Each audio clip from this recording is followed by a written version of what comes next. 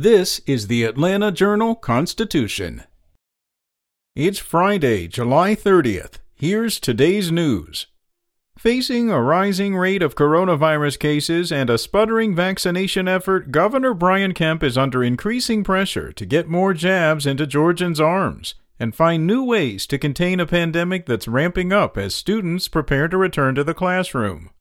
Firmly opposed to mask mandates and restrictions aimed at curbing the spread of the disease, Kemp has instead encouraged Georgians to get vaccinated and take precautions. He indicated he's not stepping up outreach or planning new initiatives to spur vaccinations. Yesterday, he said that he believes the government shouldn't compel people to get inoculated. In other news, an Atlanta charter school will quarantine more than 100 students after 2 students and 2 employees tested positive for COVID-19 in the first week of classes. Drew Charter School started the school year Tuesday with more than 90% of its nearly 2,000 students learning in person.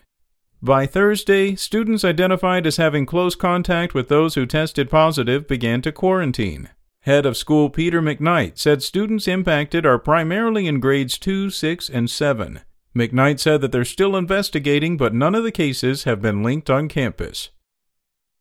Moving on, the Georgia National Guard was preparing to cancel training events and make draconian cuts. That's what Major General Tom Cardin said as the Guard was waiting on Congress to meet a weekend deadline to reimburse military units across the nation for securing the Capitol in the months after the deadly January 6th attacks.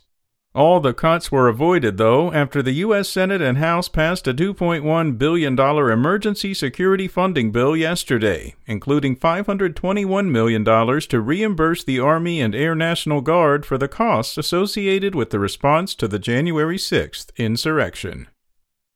And Channel 2 Action News anchor Jovita Moore has an aggressive form of brain cancer. WSB-TV reported it during its 4 p.m. newscast yesterday. Moore, who has been with WSB-TV since 1998 and has won numerous Emmy Awards, had brain surgery in April after doctors discovered tumors. At the time, doctors had hoped she could be back on air in 8 to 10 weeks, assuming no serious complications. But pathologists discovered Moore had glioblastoma, a serious form of cancer.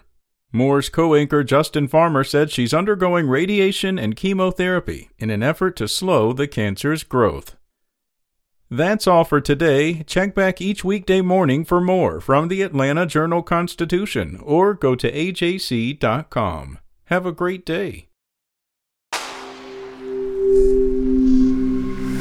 Spoken Layer.